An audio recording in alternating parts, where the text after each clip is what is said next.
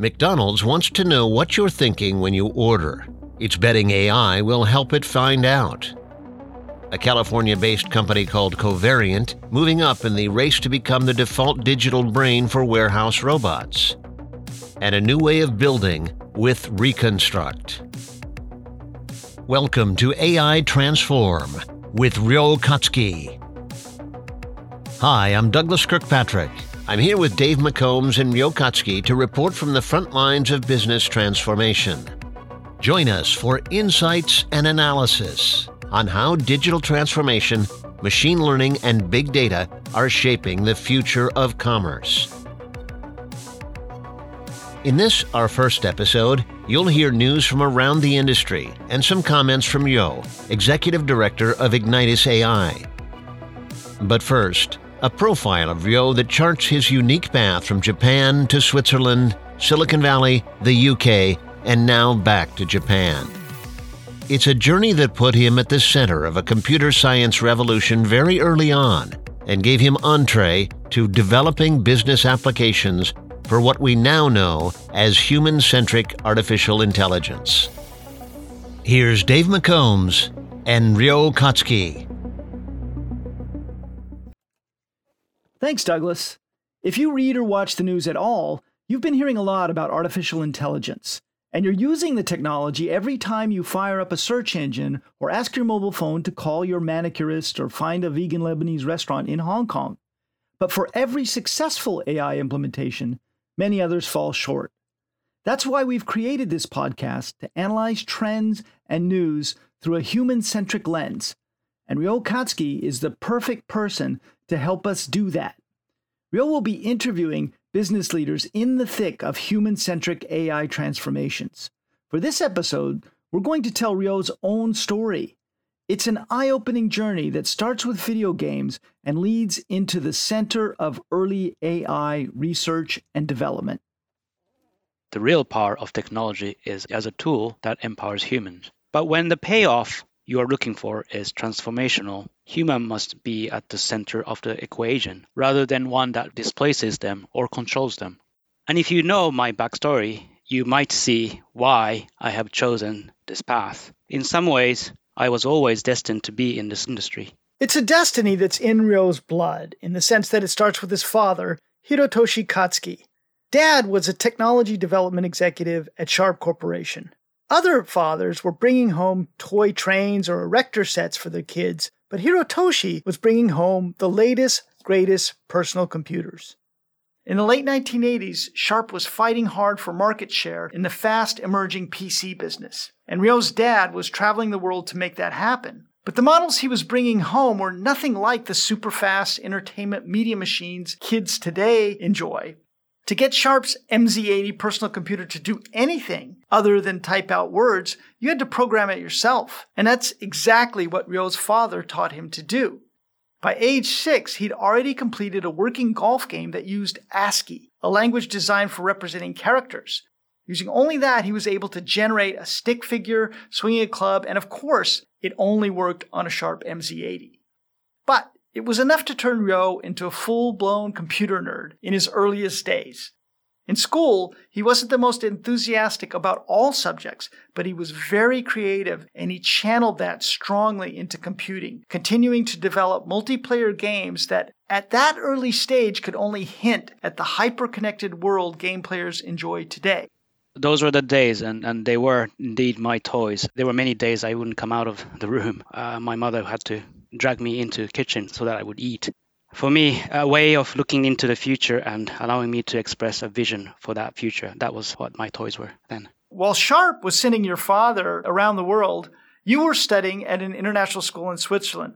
As it happens, the school was one of the very few in the world to have a full computer science program. Now, many high schools at the time were starting to look into computer science, but this particular school had a real emphasis on it. Even the largest, most advanced high schools at the time tended to have a single computer lab where time on machines was parceled out to a handful of students, and even fewer teachers were capable of teaching that emerging field. I mean, all of a sudden, I find that my school offers my hobby as a class. And it became one of the things that I excelled in. And I remember my teacher had an X system, this computer that was rare and it was expensive, and he had it at home. And he took some of us and myself into his room and showed us how that worked. And it was nothing like we had, right? I mean, we were just playing with IBM compatible machines with these little disks, and what he had was graphic chips in it and did amazing things. And I was just amazed. By the time Ryo was ready to graduate his international high school in Switzerland, you knew where he wanted to go.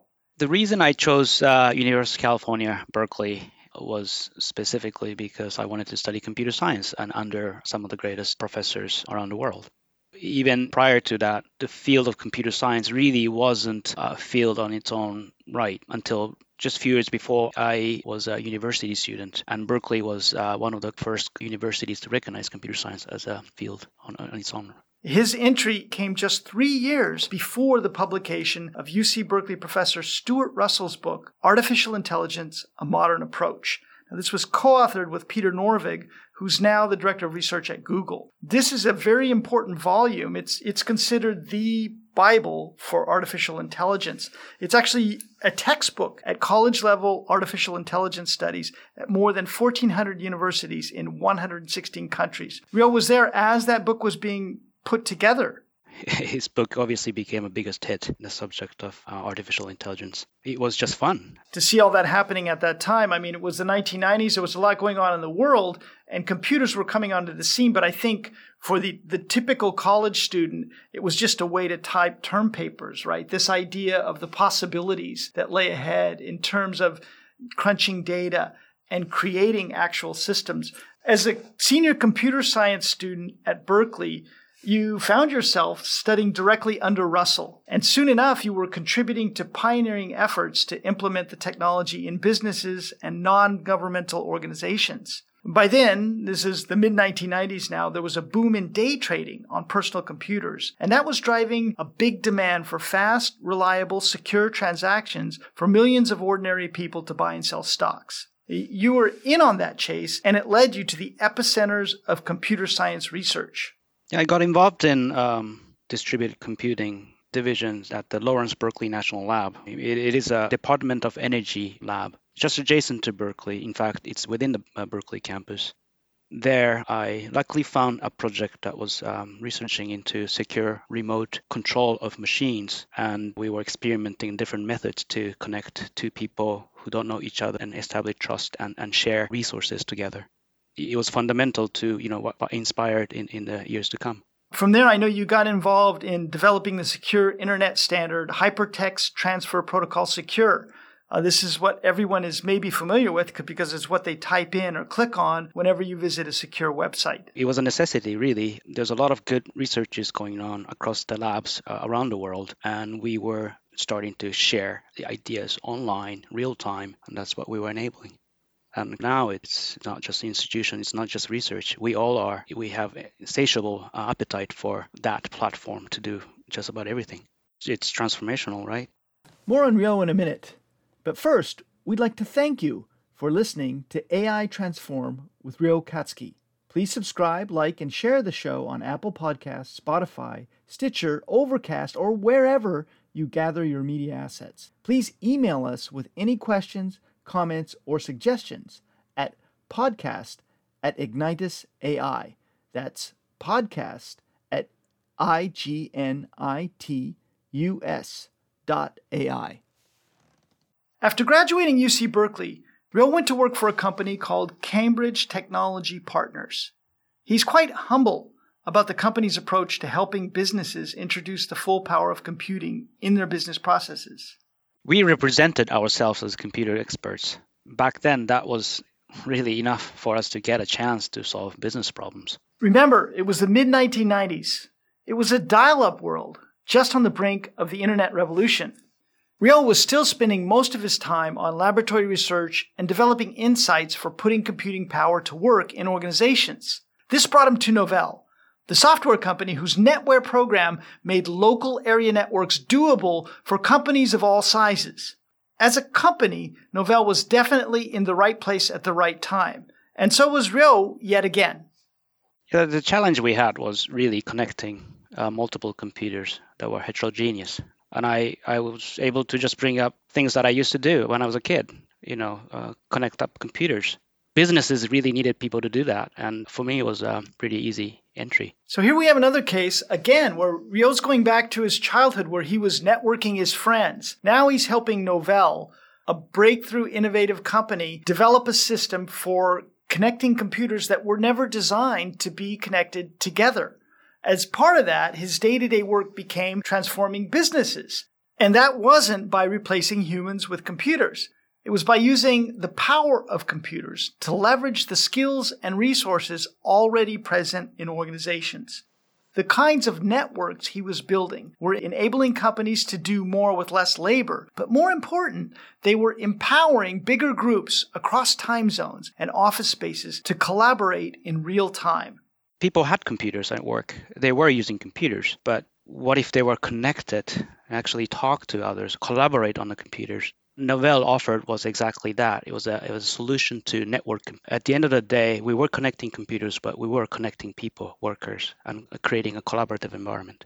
But the pace of change in the world of technology is relentless. And in this case, that meant that Novell's breakthrough software had a huge competitor in the form of Microsoft. When Microsoft built similar capabilities into its Windows operating system, times got very tough for Novell.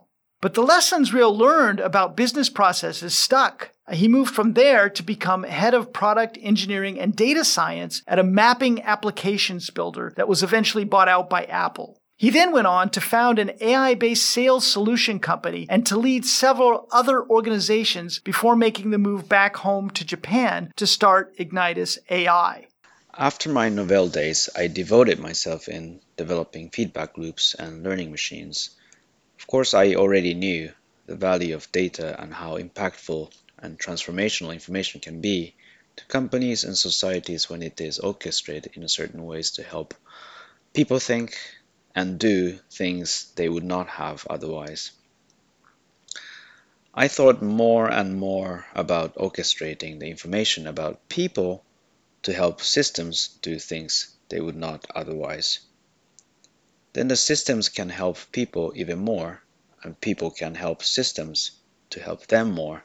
I became quite keen on the idea that there is a symbiotic relationship between people and information systems, and soon enough I found myself helping create tight and fast feedback loop and virtuous cycles really for demand generation, growth, value creation for companies, including mobile app companies, social game companies, sales and marketing teams for startup companies, e-tailers.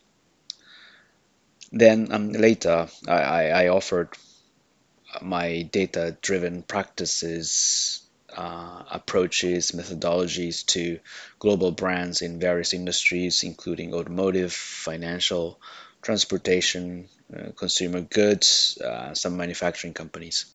While Ryo was working with scores of data scientists, engineers, and programmers to build transformational processes for organizations, his original mentor, Stuart Russell, was also narrowing his AI focus into something he calls human-centered AI. It's an approach to centering the idea that computers will always be tools that help humans rather than replace them. Russell's most recent book is Human Compatible: Artificial Intelligence and the Problem of Control.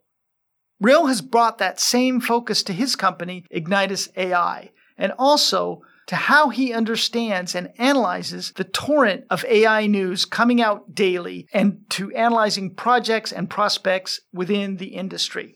If you look at the earliest pioneer of AI, they also understood that the real power of technology is as a tool that empowers humans, rather than one that displaces them or controls them. These applications can be harder to develop, and the business case for their use is typically longer term, requiring bigger commitments and in some cases more risks. I look forward to talking about this and exploring this idea broadly and deeply in coming episodes.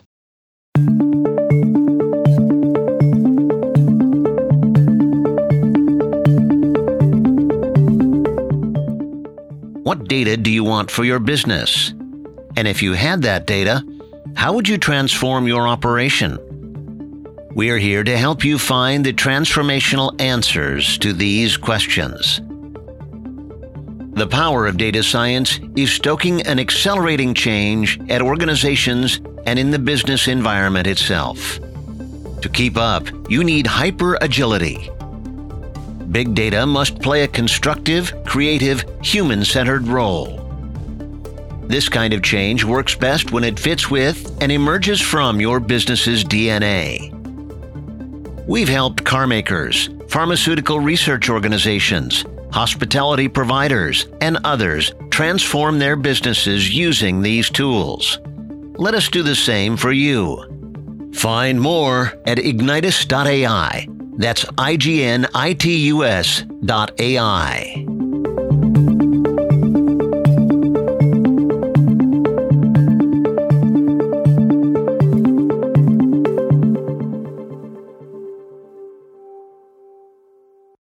And now, here's the news.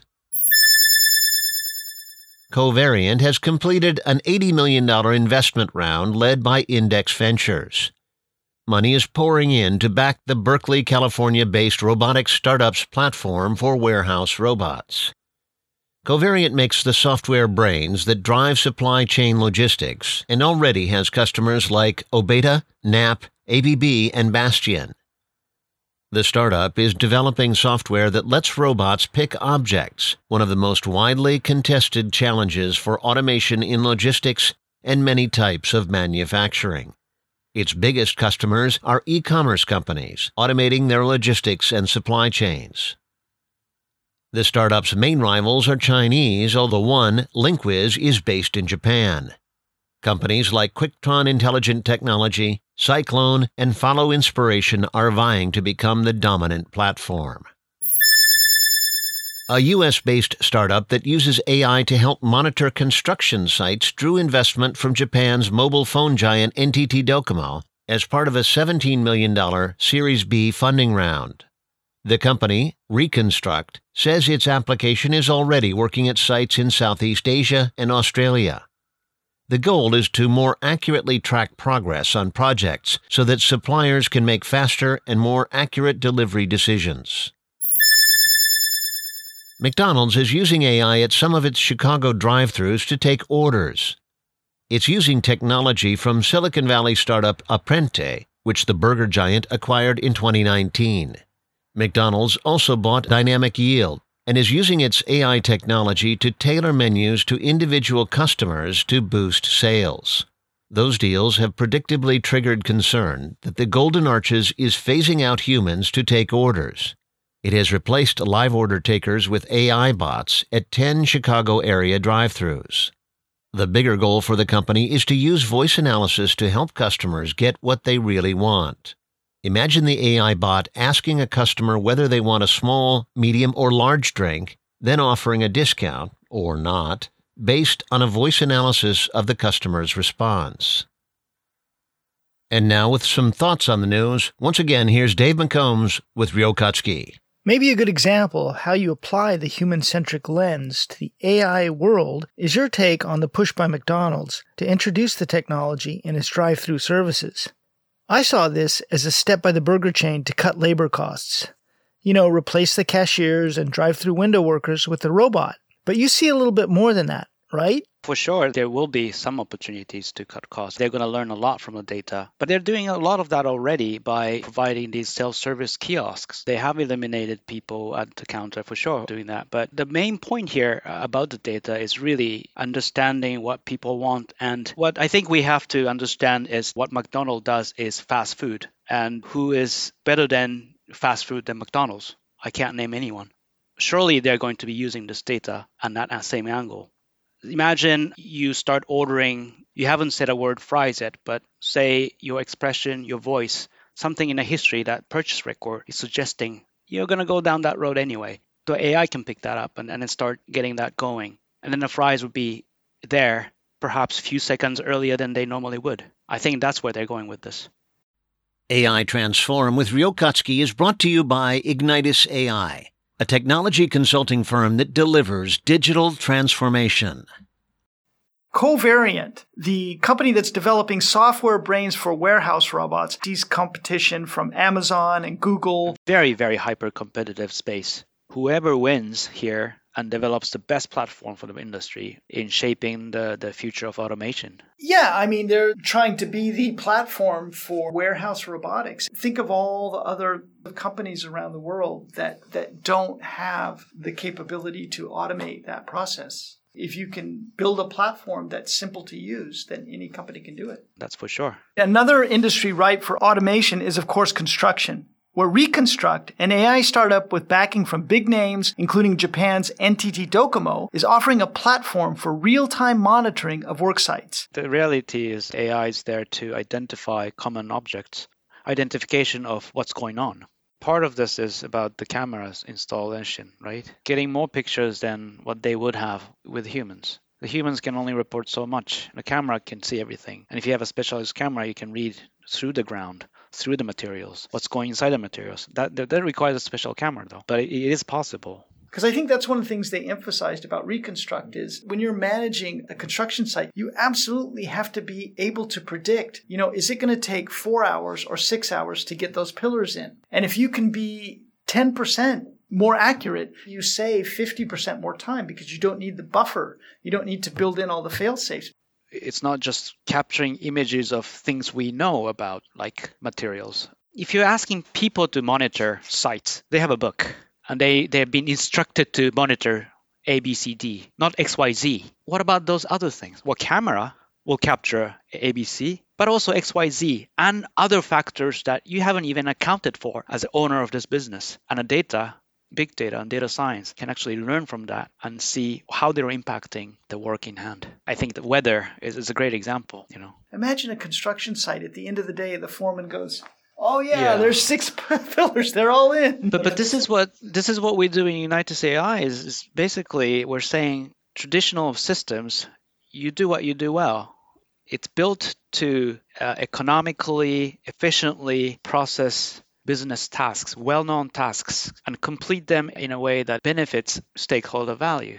Priorities come from those, and you often neglect details about people. Imagine you've got 100 construction sites and you're collecting data from those, this visual data. Then you start performing correlations. Maybe there's a correlation between sites where they stack the beams horizontally instead of vertically, having more accidents. Yeah. No one would pick that up. No. But the AI can pick that sort of thing up, right? Yeah. So this is sort of like how I got into the industry back in the Cambridge Technology Partners days. We knew technology, we knew how to apply it and then learn together how industry should evolve. Today, we're talking about more and more about data science. In data science, we can partner with construction companies and we're going to look at the data and then we can actually challenge your common practices. What you believe is the best practices today may not be the best practice. There's a lot of data that we can leverage, and one of the benefits as technologists and a data scientist is that we don't know the industry that well. We'll challenge everything from data. And then if there's a support to argue one is more efficient than the other, we'll bring it up. We'll work with the industry to find out path for improvements. Ryo sees this platform as the ground floor of a system that will fully automate construction. While he's very much an advocate of human-centric AI, he also sees how construction sites are headed toward full automation, a safer and much more efficient outcome for builders. He sees a future in which the work of building will be done much like what takes place in the wildly popular video game environment,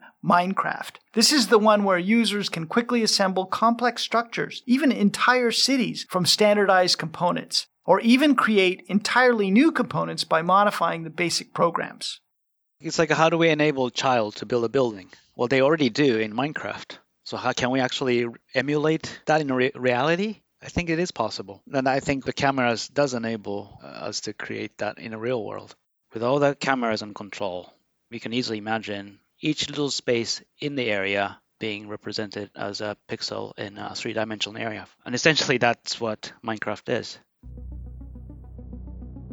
That's it for this episode. Thanks for listening. And be sure to listen to our next episode featuring news on human-centric AI, a rundown on upcoming conferences and seminars on AI, and much more. Until then, keep on transforming.